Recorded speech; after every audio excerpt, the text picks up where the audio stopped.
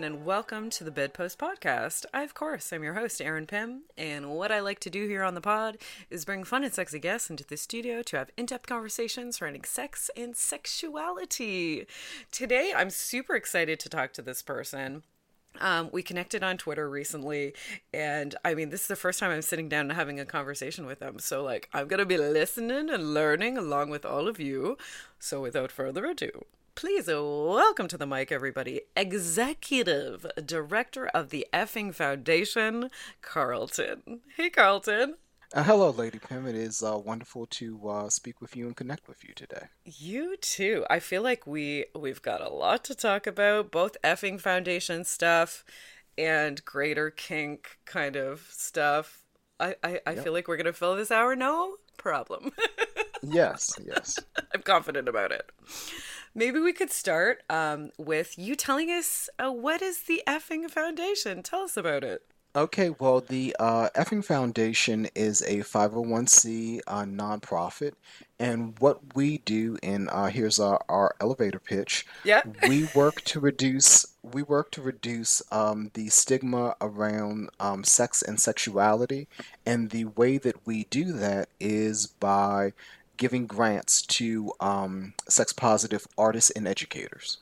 So what we do is we have a grant cycle, and we go over the applications, and ultimately we come out and we give $5,000 grants to individuals and groups who are creating sex-positive art and education. Oh, I love But that. but what makes us a little unique is we tend to focus in marginalized communities and people that even in sex positive communities are often marginalized. So we are pro-sex worker. Yeah. We give grants to individuals that are disabled. We give grants to individuals that are in people of color. We give grants to individuals that have a number of different disabilities, physical, emotional, mental disabilities. We give, we throw kind of the net kind of wide and have as much diversity as possible. And we also prescribe to an idea of own voices. So we try to facilitate people that are in specific demographics telling their own narratives, creating their own educational content, and creating their own art. So if Effing funds a project and it is a project about sex work, Yeah. we want to fund projects about sex work that are created by sex workers. So important. Yeah, if you read a book 5 years ago about sex work and you've never touched it and you've never done anything in sex work, we're not going to give you a grant. um, so it's very important that people that have a specific identity are able to tell their own narratives, to tell their own stories, to validate their own experiences by creating content and being supported in that, and also to speak to the communities that are relevant and important to them. You're speaking my love language right now, because I'm sure some of our listenership is aware that most of the media that does get created about sex work is not by sex workers. They usually don't even hire a consultant. You know what I mean? It's non-sex workers basically contributing to the public consciousness about what sex work is, people who don't know sex workers. All they see is what's in media, and it's created by non-sex workers, so it's misrepresenting all of us. So just so important. I feel like if people are going to, people, non-sex workers, are going to get a good idea of like our jobs and what we do and who we are, it's going to be through media created by us. So fucking standing applause for you. I fucking love that. Well, that's just being that's and this is a part of what effing tries to do is to really like normalize those conversations Yeah. and to really hold space for individuals to be able to speak about themselves and to speak about the different nuances. So like even like you mentioned spoke about like sex workers creating content that's relevant and important that's for sex workers or by sex workers that is educational or artistic in nature. Yeah. You even break down the nuance that a trans sex worker of color is going to have a very different experience than a white sex worker of color. 1000%. Um, so, it's important that that individual be able to tell their narrative and their story. And the way that we support that is by having the grant application process open and demystifying it, not having it be as difficult as grant applications can be. We are open Mm. to giving grants to sex positive content and just really like holding that space and allowing people to, educate and create art. Yeah. I love this connection between like sex positivity, sex work, and art. I feel like a lot of us are creatives. A lot of sex workers are creatives, are artists. So I love that you're like bringing kind of these two communities together because they most definitely do overlap. What Mhm. what was the idea behind doing that? Like who thought to first do that? Let's, create a foundation that will fund sex worker art, essentially. Well, not it's not only sex work art, not only things that are produced by Hmm. sex workers, but the entire spectrum of people that produce different things in the sex positive community. Hmm. And a Hmm. lot of it, and as you well know, a lot of times, a lot of those different communities overlap. Yeah, yeah. And but the ultimate idea came from our founder, Dr. Kit Stubbs, and they were really the individual that kind of said this there's a place for this. This is something that needs to be done, and this is something that we need to get to support up, get support behind, and we need to actually do. So Kit was the individual that founded the Effing Foundation, did all of the initial work, and led the Effing Foundation for years. Got the board of directors together Hmm. about 5 years ago, got the advisory council together, and I was actually the first advisory council member. Wow. And in our inaugural grant cycle was in 2017, and we had a grant cycle in 2017 for 2017, 2018. 2019. We took a pause last year naturally because everything went south because of COVID, and we are in the midst of our grant application cycle currently, Awesome. which will go through until roughly about March of next year, and then we will announce a group of 21, 22 grant recipients for who will receive $5,000 grants to support their work. Amazing. I mean, you're truly doing the Lord's work. Because like adults need sex education. This is such a drastically underfunded field, being in sex work, being in sex positive careers and whatnot. It's something that really isn't taken care of like it Hmm. should be because it's so fucking important. Hmm. So I fucking another standing O from me on a standing O. Oh. Well, just to clarify, I'm truly doing the Lord's work when I host a back to school party. I haven't done one in a while, but when I host a back to school party and I require school uniforms, that's truly when I'm doing the Lord's work. But I gotta find my kilt from my high school days. Get that kilt out.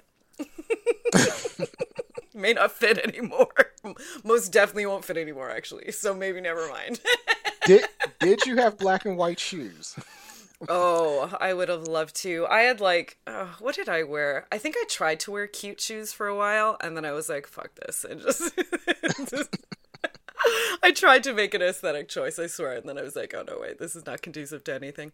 But okay, tell me though how you got chosen for this job because you have like an extensive resume, I feel like. An extensive kink resume.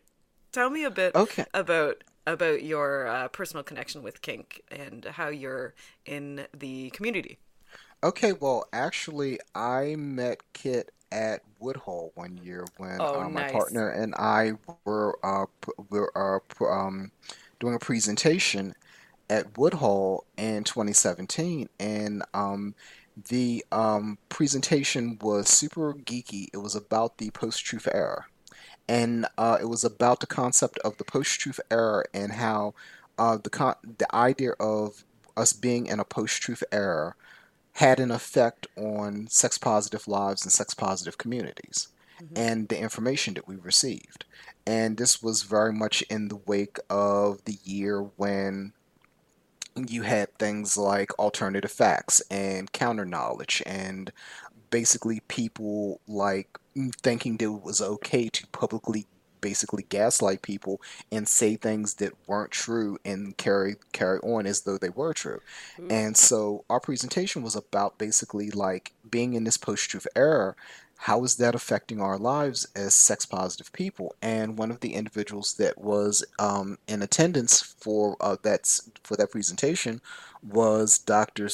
Kit Stubbs, our founder, and they approached me and was like, hey, would you like to be on our advisory council? And we had a conversation, and I thought, hey, this is cool. This is something that I'd like to check out and do. And it just kind of like built from there. Hmm. And we kind of went from point A to point B and progressed at where I went from being on the advisory council for a couple of years to being on the board of directors to being the board of director president and I did that for about the last couple of years and then transitioning into the executive director position. And so Kit and I basically switched where they went from being the executive director to the board president, and I went from being the board president to being the executive director. Old switcheroo. But were you teaching a lot in the community at that point? Yes, I was. I was teaching. I taught a lot. So, my partner and I, we traveled the Mid-Atlantic region, and we traveled and taught at national events several times. And I'm a rope guy, so I Hmm. was known for teaching rope quite a bit and teaching like other BDSM kink skills and stuff, and then teaching some edge play skills. And so plus I was blogging as well, so I was heavily immersed in the kink community. And the thing about that was I learned about like all of the cool kink stuff and was teaching about all the cool kink stuff, but then I also had an interest and also sometimes spoke about some of the broader issues. So things like social justice, things Hmm. like consent culture in a very genuine way, or things like how do we create safer spaces or more accepting spaces, and also thinking about things like anti-racism in spaces. Hmm. Why is it that like certain demographics or certain people come to kink spaces or sex positive spaces and they don't come back because they don't feel comfortable or they don't feel safe or they don't feel like they're being respected?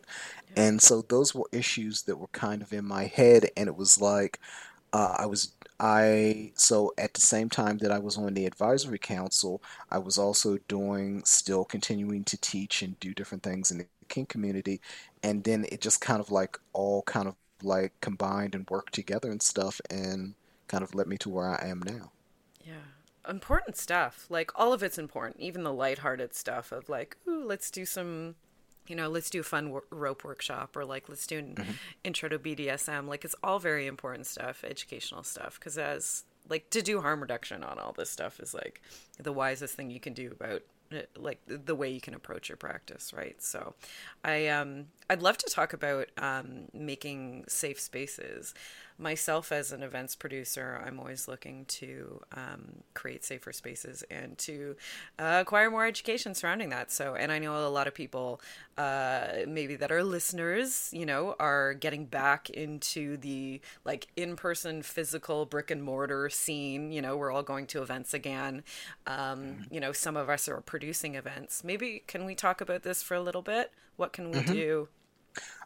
First off, like when I think about that, one thing that I used to teach about, and I used to teach to people that were new to kink, is I would call it the Christmas morning concept. Hmm. So it's kind of like when you're a little kid and you start about September and you start like, getting super excited about Christmas and looking at like I'm an old dude, so I remember like the Sears catalog when you Oh like yeah. like mark off what toys you wanted, Oh and it's like yes. you just had that build up until December, and you literally were jumping down the stairs on Christmas morning to see what was there. Yeah. And for a lot of people, I think when you get into the kink community, you have that Christmas morning feeling where it's like, wow, I can do all of these things and I can experience all of these things, and it's just so overwhelming and so exciting that people just tend to go out and reach and get everything. Mm-hmm. And I Mm-hmm. think all of us kind of have that feeling to a degree right now because it's been so long since things were quote unquote normal, where you Yeah. could go out and fully enjoy parties or Yes. fully enjoy events, or you could fully just like embrace community or just like really connect with people and do things. Yeah. So I think what we almost need is a reset, and I think we need to kind of like let people know that it's okay to go slow. And that's always a cliche in kink where people say go slow, go slow, go slow. Yeah. But I think it's really important to say, it's okay to admit that none of us have done this for a while. Mm-hmm. Um, I've only done a couple of suspensions this year, Yeah. Yeah. and that's not characteristic of years where I've done dozens or 100 suspensions. Yeah. So there's a learning curve for me. There's a learning curve for everybody. And there's not only a learning curve for your physical skills, because all of this is skill based. Whether you're topping or bottoming, it is essentially skill based. Yeah. And those skills can deteriorate over time, those skills can change over time. But also, we need to hold space for the fact that people may feel differently about things, Mm-hmm. Mm-hmm. and you may reevaluate your priorities, or you may evaluate how you play with people, or the things that you need, or the things that you will tolerate. And I think we need to hold space for all of that too. Yeah. And those are some of the things and some of the ideas that will inform us as we kind of go ahead and we open up spaces and we allow people to kind of like reemerge. Then, along with just the practical things of being an event producer, which is much more stressful than people will ever realize, This is true. and keeping people safe. And things like COVID are just an extra element onto that overall idea of safety. Mm-hmm. Mm-hmm. I really like that you're talking about this, like, this idea of like, let's take a moment to reset, like, because I've definitely done that for myself as well. I'm like, since we've had this break from like in-person parties and events and whatnot, it's like, okay, this is like my chance to, rather than just like go go go go go like I used Hmm. to, this is my Hmm. chance to be like, okay, but do I actually like the way, you know, I do things at parties, or the types of parties I go to, or the people that I choose to play with, or the kinks that I choose to engage in. You know, am I just doing it? Eh, Or can I take this moment to be like, okay, let's really break down and like take a look at all of the elements of this and the stuff that I'm really enthusiastic about doing and the stuff that, you know, I really don't love. Like, this is my chance to really, like, now that I'm not doing events, to really think about that and go forward more thoughtfully, in the way I practice kink, like in public spaces. Absolutely, and I think people like to talk about risk profiles in kink, Right. but I think that people's risk profiles are very different now. Yep. Yep. And because like a lot of us have dealt with like things like illness, immortality and thinking about like what's really meaningful, what's really important. And it's okay to decide, you know what, I don't want to go to an event and run through five scenes that aren't meaningful and aren't feeding my soul Yeah. or aren't feeding my spirit. Or it's okay to go to a party and decide, you know what, I just want to dress and chill and not have sex Yeah. or not play. It's okay to feel that way. It's okay to say, you know what, maybe I'm going to step back for a while and not go to anything. Or maybe it's okay for me to say, well, let me see how I can re-engage in the community in ways that are going to feel better or more meaningful for me. Or maybe like after a year, you're like, you know what? I'm not gonna mess with some people in the community There you go. because I just, I don't want to deal with stress or I don't want to deal with potential harm or potential drama. And part of me staying away from that is I just don't want to do it. I don't want to do it now. Yeah. This is our moment, like, to reevaluate like our own self-care, like surrounding Yeah. the way we practice kink, and specifically with like in public, because I think we all learned or maybe struggled with or battled or whatever, throughout the pandemic, this idea of how can we better take care of ourselves, right? So yeah, I think for me, like, even me reevaluating, like, I'm not okay with doing that anymore. Stuff like this. Like you mentioned consent practices, which I know you're super knowledgeable about.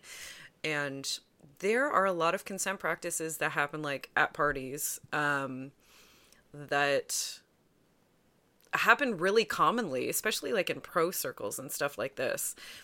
Stuff like, you know, like a lack of negotiation. Stuff like, not really taking the time to negotiate one on one. Maybe it's like, one dom. This is something that's very common, I think, and I never really questioned it until quite recently, actually, where like one dom is kind of the head of a scene, like a group scene, say multi-top scene, Hmm. with one bottom.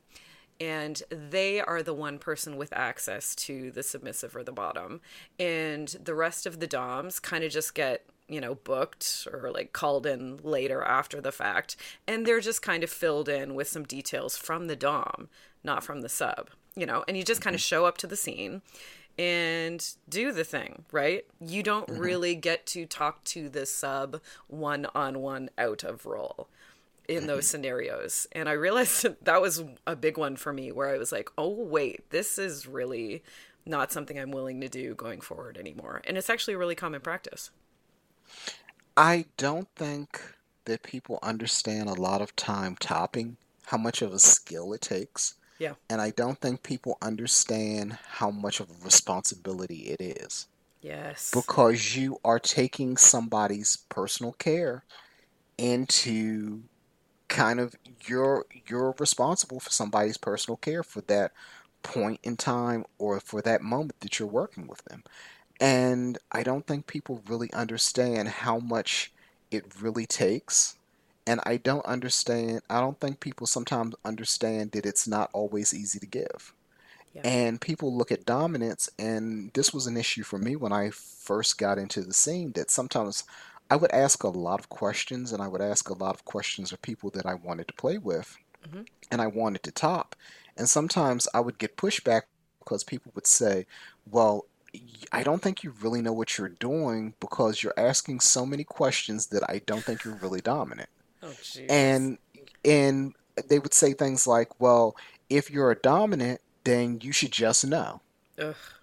Yeah. And so if you know two things about me, I can be really sarcastic and I'm a comic book fan. Hmm. So I would tell people I'm Batman, I'm not Jesus. I know a lot of things. Yeah. I don't know everything. And I don't know And there's you. Like, no. yeah.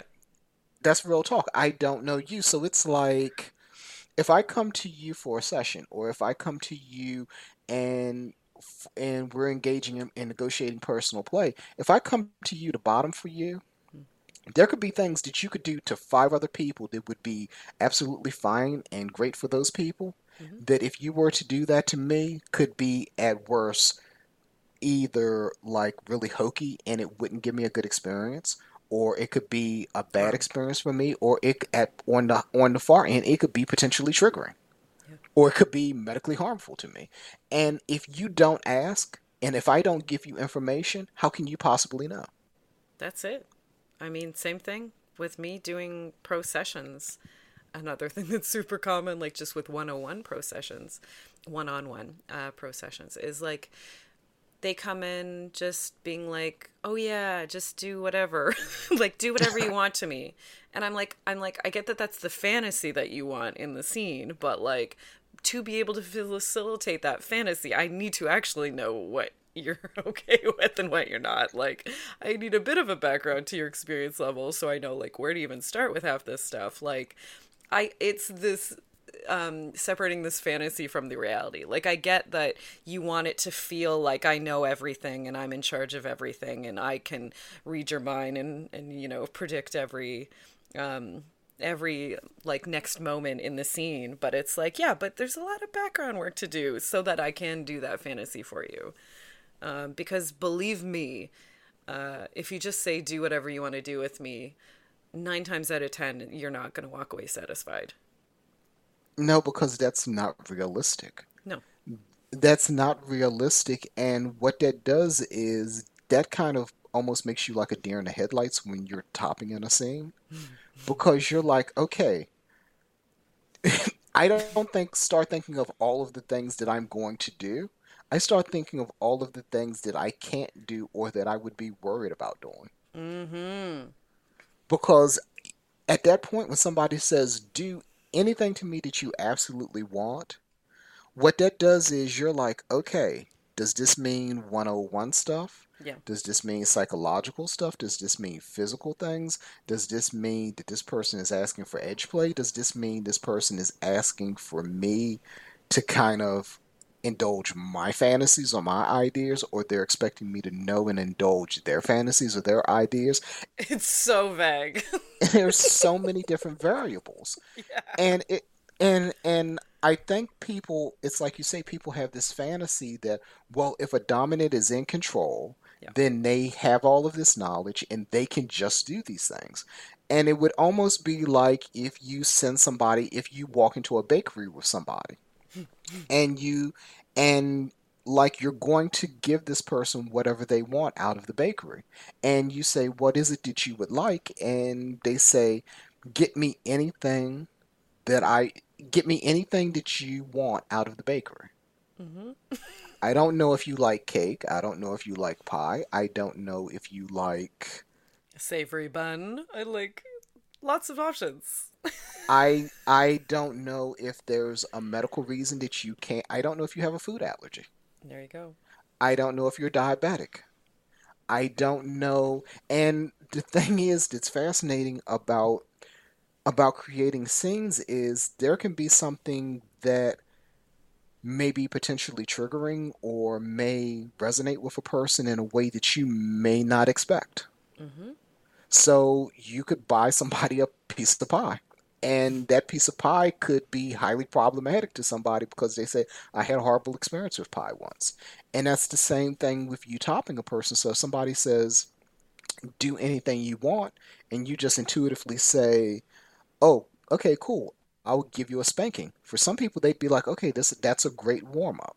Yeah. For other people, they would say that was super, super 101 and that was super, super boring for me and that was really unfulfilling. Mm-hmm. That was a wasted hour.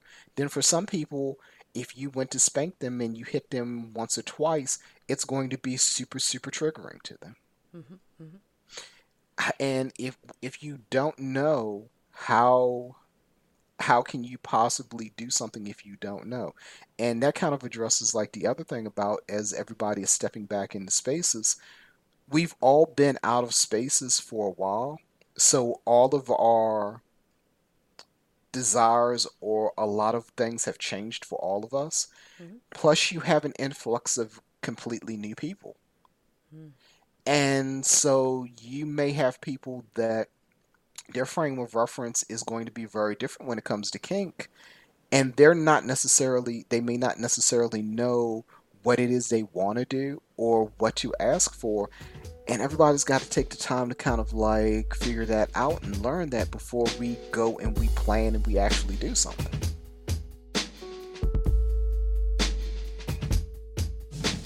Let's take a moment to talk about our lovely sponsors, shall we? First of all, Oasis Aqua Lounge is a water-themed sex club located right here in Toronto at 231 Mutual Street. Oasis is inclusive of all genders and orientations and is shame-free when it comes to pleasure and play.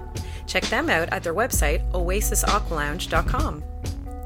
ComeAsYouAre.com is a trans-owned, trans-operated sex shop that also happens to be feminist and anti-capitalist. They carry only the best sex toys and want to give you the best price possible. Next time, use the coupon code BEDPOST, that's BEDPOST, when checking out at ComeAsYouAre.com.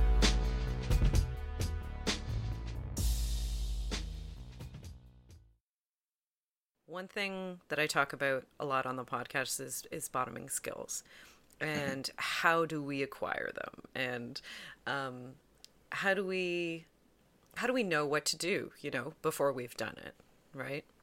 Mm-hmm. And I think that is a similar thing with what you're talking about like being on break from events. Well, some people just suddenly started to get into kink at the beginning of the pandemic, and they've just explored it solo or on their computers or maybe virtually with other people, and never actually been in like a physical kink space before.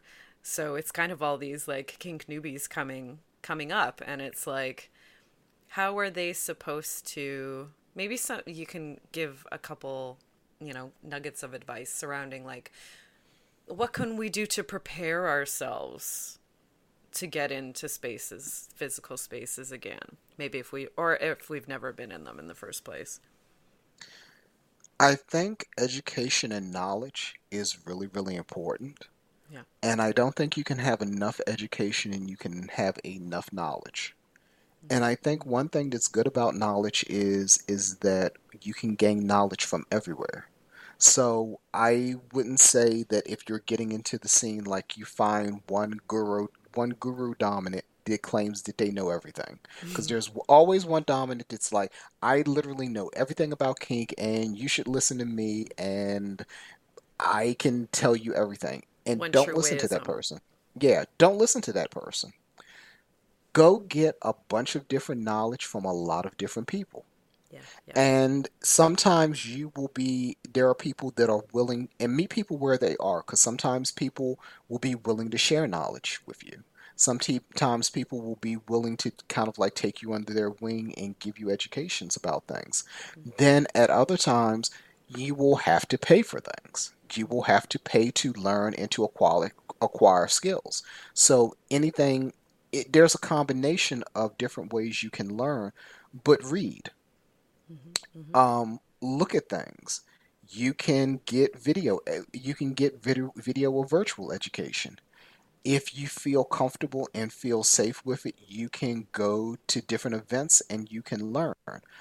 One thing about learning is it should be a low pressure environment. Mm-hmm. It shouldn't be that you are learning, but that learning is predicated with the idea that you have to play a full scene, Yes. or you have to have a dynamic with somebody, or you have to have sex with somebody, or Yeah. you don't owe anybody anything except that deference of respect to learn and absorb the knowledge that they're giving you and evaluating that.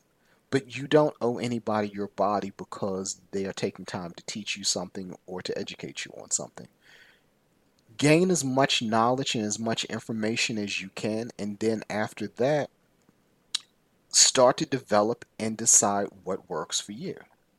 Mm-hmm. And think about the ways that you can learn in ways and you can explore in ways that are going to feel good for you and are going to be safer for you. I think this is all fantastic advice. I always say as well, if you want to learn a skill, don't take a bunch of classes from the same facilitator. Take a Hmm. bunch of all different classes from all different teachers. Um, Hmm. That's 1,000% true with kink. I know the way I'm a professional. I know the way I facilitate professional scenes is very different from other professionals. Even just stuff like protocol. I'm like, yeah, call me whatever. Like I'm a low protocol dom. And some doms are very, very high protocol, and people fall everywhere in between. So it's like, don't ever just limit yourself to the one resource, because there's so much out there. And then also And how you're saying no pressure to, once you get in physical spaces, to like, do it in any sort of a way that you think you need to. Like, you can go as an observer, you can, like, baby steps, dip your toe in wherever your comfortability is at. and I think that there's two other points. So, like when I teach rope, a lot of times, Mm-hmm. one thing, and I would use a couple of different quotes from Bruce Lee, and I would paraphrase them. And one thing that Bruce Lee used to teach his martial arts students was, take what is useful and discard what isn't useful. Yes, yes. So, if you go to a class and you learn something, you can gain that knowledge, but some parts of it you will take with you, some parts of it you will discard. So if you go to a rope class and you learn about TKs, there are specific things about friction and tension and rope placement that you can absolutely learn, but then you have to also discard what isn't going to be useful. So if you know that you have severe rotator cuff injuries and you can't bottom for a TK, Hmm. you can learn all about TKs, but guess what? That TK ain't gonna work for you to bottom for. If Mm-hmm. if it's not in your risk profile as a rope top to tie people and to put people in TKs, you can learn the nuances of TKs, but you can also learn chest harnesses Mm-hmm. that will work and may be a way to mitigate the risk that you don't want to take putting somebody in a standard TK. Or maybe you can learn a arms front harness. You can adapt and learn. Mm-hmm. Mm-hmm. That number one. And number two, and I don't think this can be said enough, and I think this is important when we talk about like actually learning and getting into communities. Mm-hmm. Do not speak to people as though they are in roles Oh, unless you thank have you. permission to, and Wow, wow, wow, wow. unless you have permission to, and y- probably you will get a lot further being mannerable than you will by acting an ass when you step into a space and you're trying to learn something. 100%. This is like my biggest fucking piece of advice for, people who are, submissives or bottoms and looking to meet people, get into the kink scene, even how they engage with like professionals, and whatnot, is do not approach and roll. Don't approach and roll. You're a person talking to another person, so talk to them like that. I just think that is so valuable. It seems like such common sense, but honestly, it's not, because my inbox is flooded by people groveling, and I'm like, I didn't consent to, I'm not your dom. I don't know who you are. Like, and And not only that, if I send you a message, I don't even know what capacity I'm dealing with you in. Because mm-hmm, if I don't know you personally and we're not friends, or we're not in a dynamic, or we're not connected, or we're not buddies, or whatever, mm-hmm, and I'm reaching out to you, ask you something, I need to think about how I'm asking you something or how I'm approaching you. And if I start my email and the first thing in my email is a list of 10 different things that I want done and yep, how I want them done and what I want to experience and what I want to feel and what I want to do, and yep, it's super explicit and it's super sexual and it's this and it's that, and it's so long. and I haven't even literally said hello to Like, you. hi, I'm fine, how are you? Yeah. what I Exactly. am what I am telling you, what I am telling first off, I'm not even having respect for you as a professional. Yep. Um, I wouldn't call up a lawyer and call up a lawyer at his office or at their office and say, "Hey, I need to find out about a contract. Here's five things that I need to ask you about a contract. Can you email me and get back to me?" Yep. I wouldn't do that to a doctor or a lawyer. I wouldn't call a plumber up and say, "Hey, I've got this issue in my house. Can you just come and look at it?" Yep. So why do you approach a professional Dom? Why do you approach a professional in the same disrespectful way? Yep. Yep. Yep. Yep. If we 5 years from now and we're buddies, do I have consent to approach you if I say, "Hey, I really would like to bottom for something"? Is it okay if we have that conversation? Is it okay, and would that be a conversation you're willing and you're opening to have on a personal level?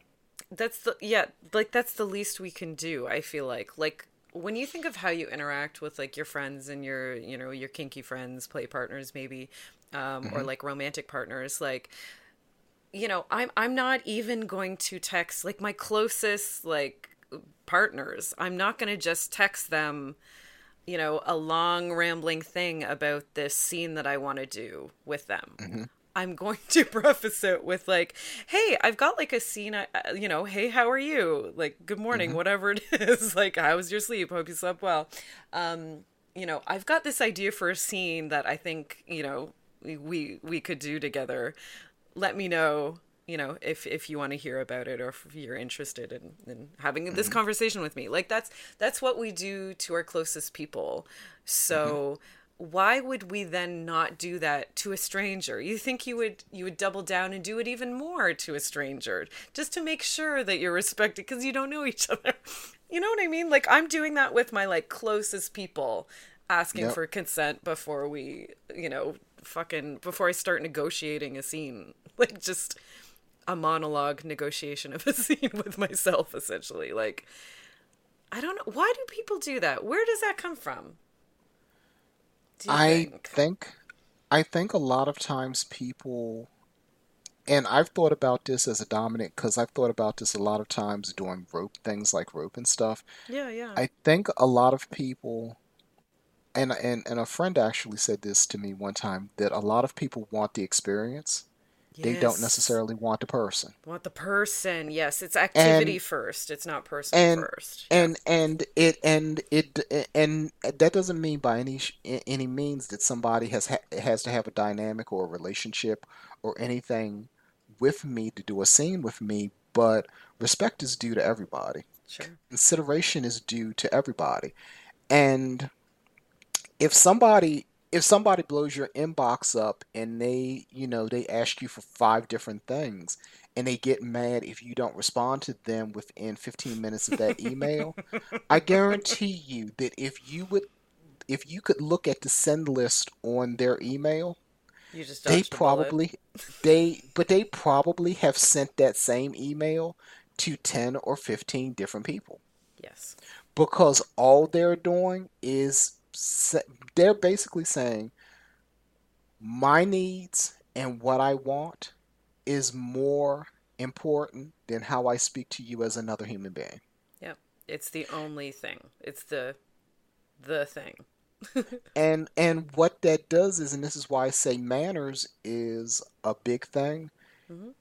people often tell you who they are. Mm-hmm. So if I email you and I email you 6 times demanding that you respond to me, Jesus Christ. I'm telling you something about who I am in an email.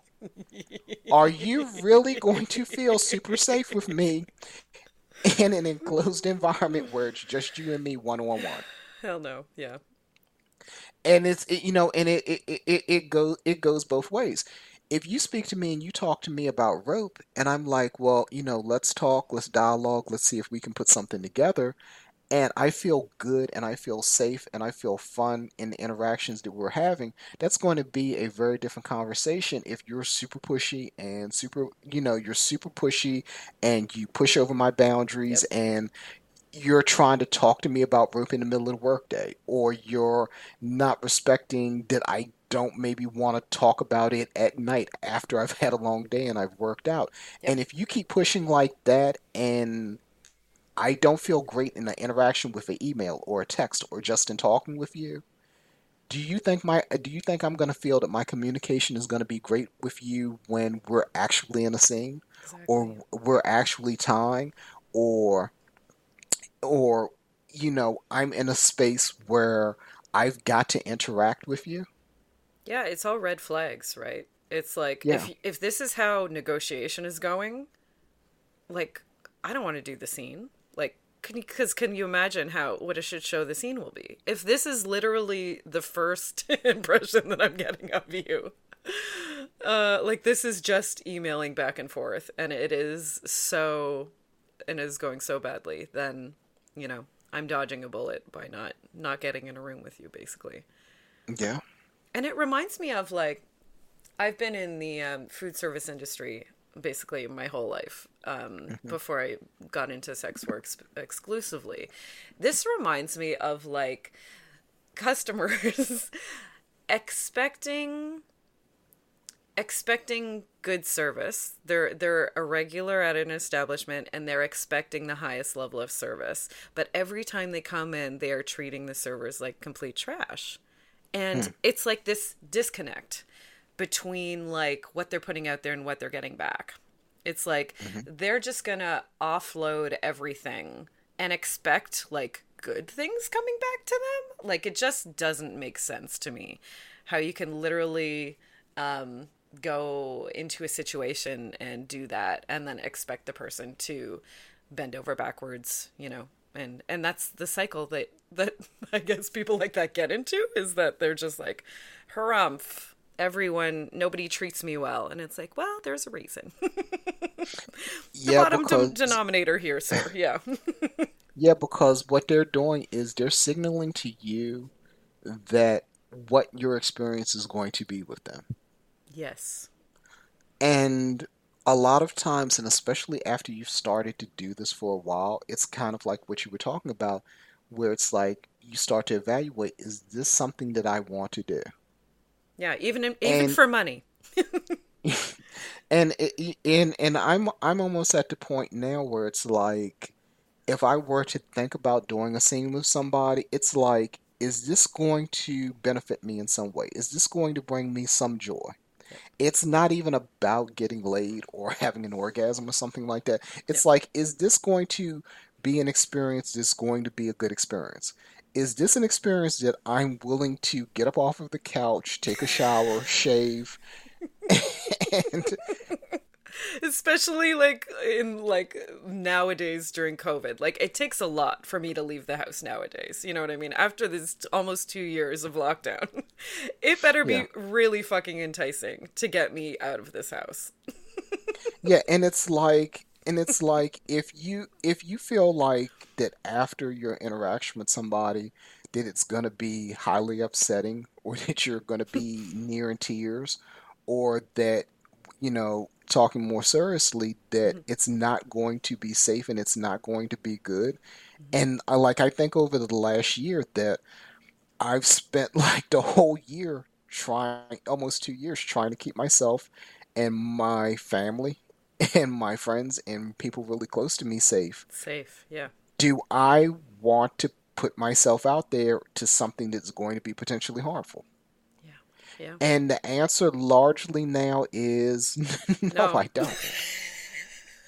Again with the thing of like reevaluating, right? After the Yeah, pandemic or like at yeah, this stage of the pandemic. It's reevaluating. It's like maybe before I would have. But yeah, now, no thank you. I'm not going yeah, to. Yeah. absolutely not.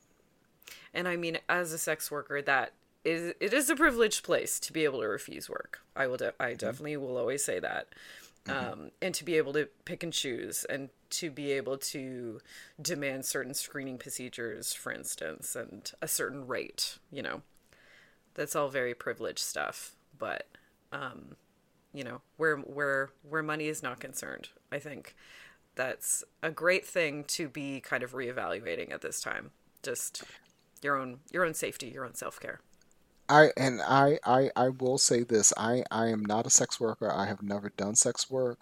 Um, by life experience, I've had the opportunity to have a lot of sex workers in my life, Mm-hmm. and what they have did is they've given me a gift of knowledge of sharing their lives and their experiences and the work that they do with me. Mm-hmm. Mm-hmm. If you if you've never done sex work and you've never had the privilege of having a sex worker explain to you exactly what it is you do or sex work is, keep your mouth shut because you have no idea what it is that Thank sex you. work is. Thank you. You have no idea what sex work is. It's like I could talk to you about what I've done being a dominant or being a rope top and stuff. Mm-hmm. Mm-hmm. What your experience is as a professional dominant, I can't speak to that. Mm-hmm. Mm-hmm. I That's a great cannot point. speak to that because it is another level and it is another context. And once again, it's like about having respect for the work that people do. If you aren't an attorney, I can't imagine that you would go to somebody who's a Harvard trained attorney Mm-hmm. or who's a really good trial lawyer and you would say, you know what, let me tell you about what it is you do in your job. Yeah. The mansplaining of it all. But people will do that all the time, and it's like I always want to be deferential and respectful to sex workers because I've had sex workers to share it with me just like a little, just a little bit of what it is that you have to do, if no more than the marketing, Mm-hmm. Mm-hmm. no Which is, more yeah. than no more than the tech work that you have to do, Yeah. no more than setting things up, no more than knowing about finances and knowing how to do your taxes. So many things. If you don't know, then you don't know, and be respectful when you're speaking about something that you don't know. Yes. Thank you for that. Thank you for that. And I feel like having sex worker friends is like is other than being an actual sex worker yourself, it's the best way to get a better idea of what sex work really does entail. Is to like make sex worker friends. Sex worker friends are the best friends as far as I'm concerned. So if anything's going to kind of broaden your mind as to the type of work that goes on in this industry, it's befriending sex workers. We're good people.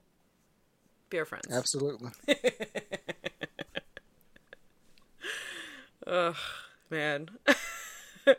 It's very interesting being a sex worker in a room full of people and having a non-sex worker trying to speak for you or on behalf of the community. Like, it's a very, very interesting experience.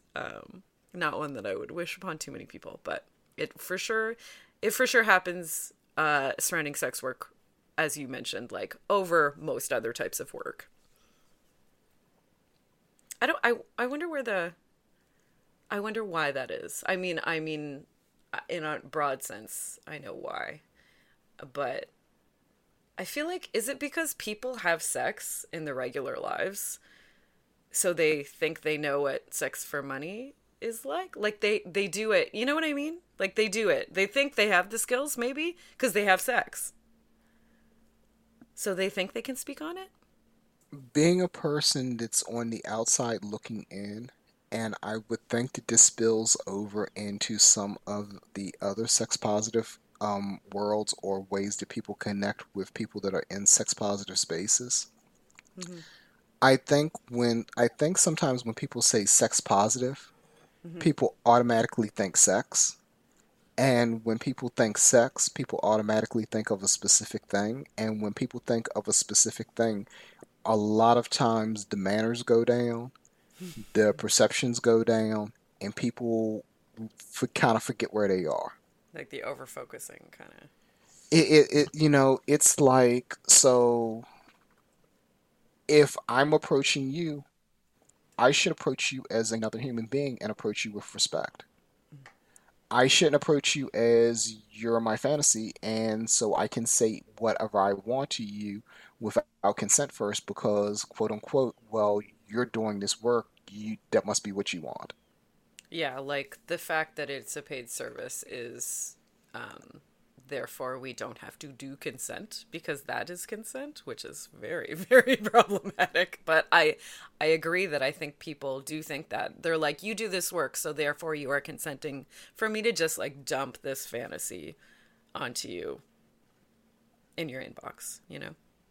And I think that, and this is something that I hope that we're able to change or kind of normalize or get people to think differently when you think about sex positivity. Sex positivity is quote unquote more than just sex. Yes. And sex is great. Sex is really great. It's better than chocolate chip cookies. I'm a fan. But sex and sex positivity has a lot more to do with just quote unquote sex.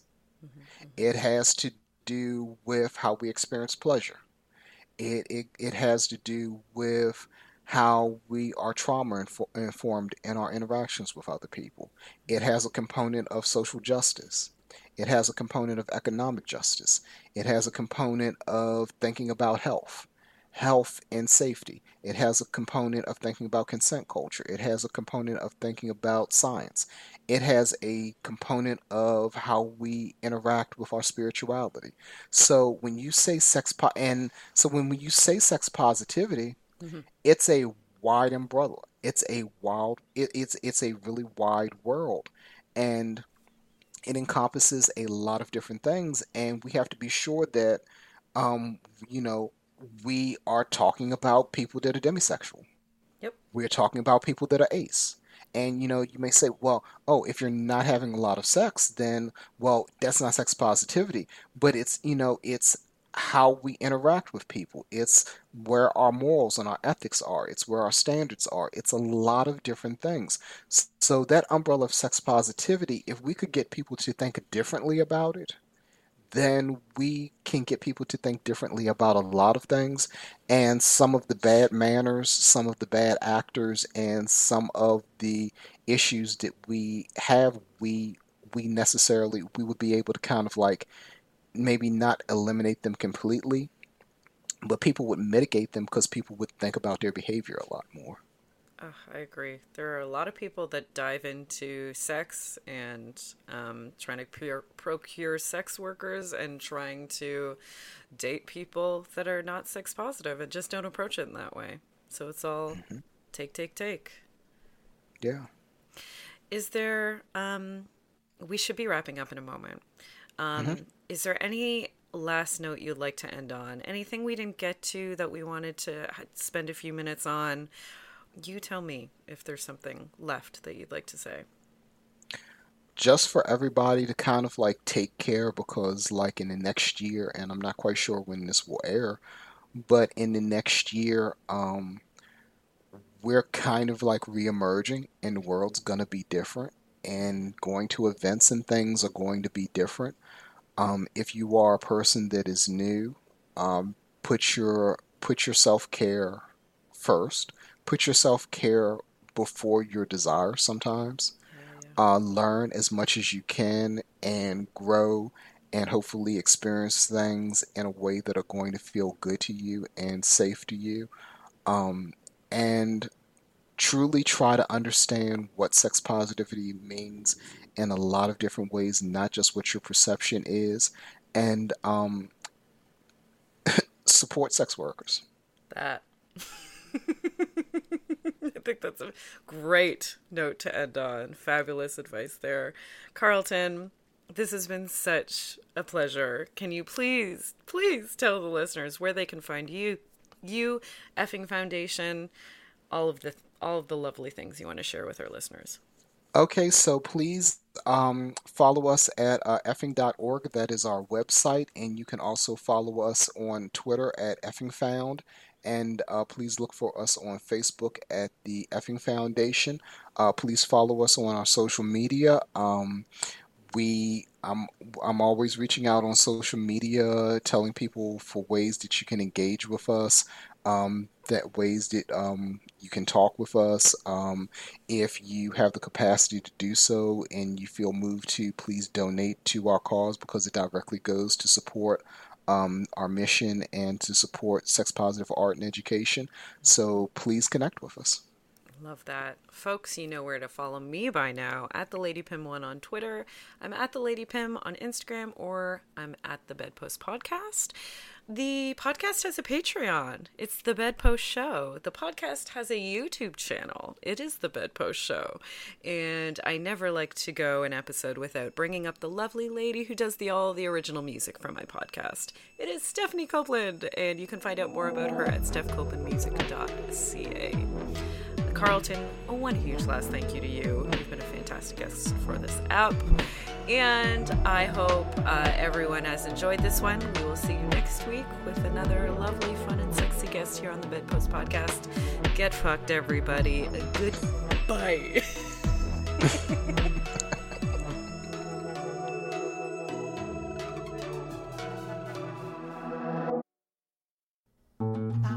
This podcast has been brought to you by the Sonar Network.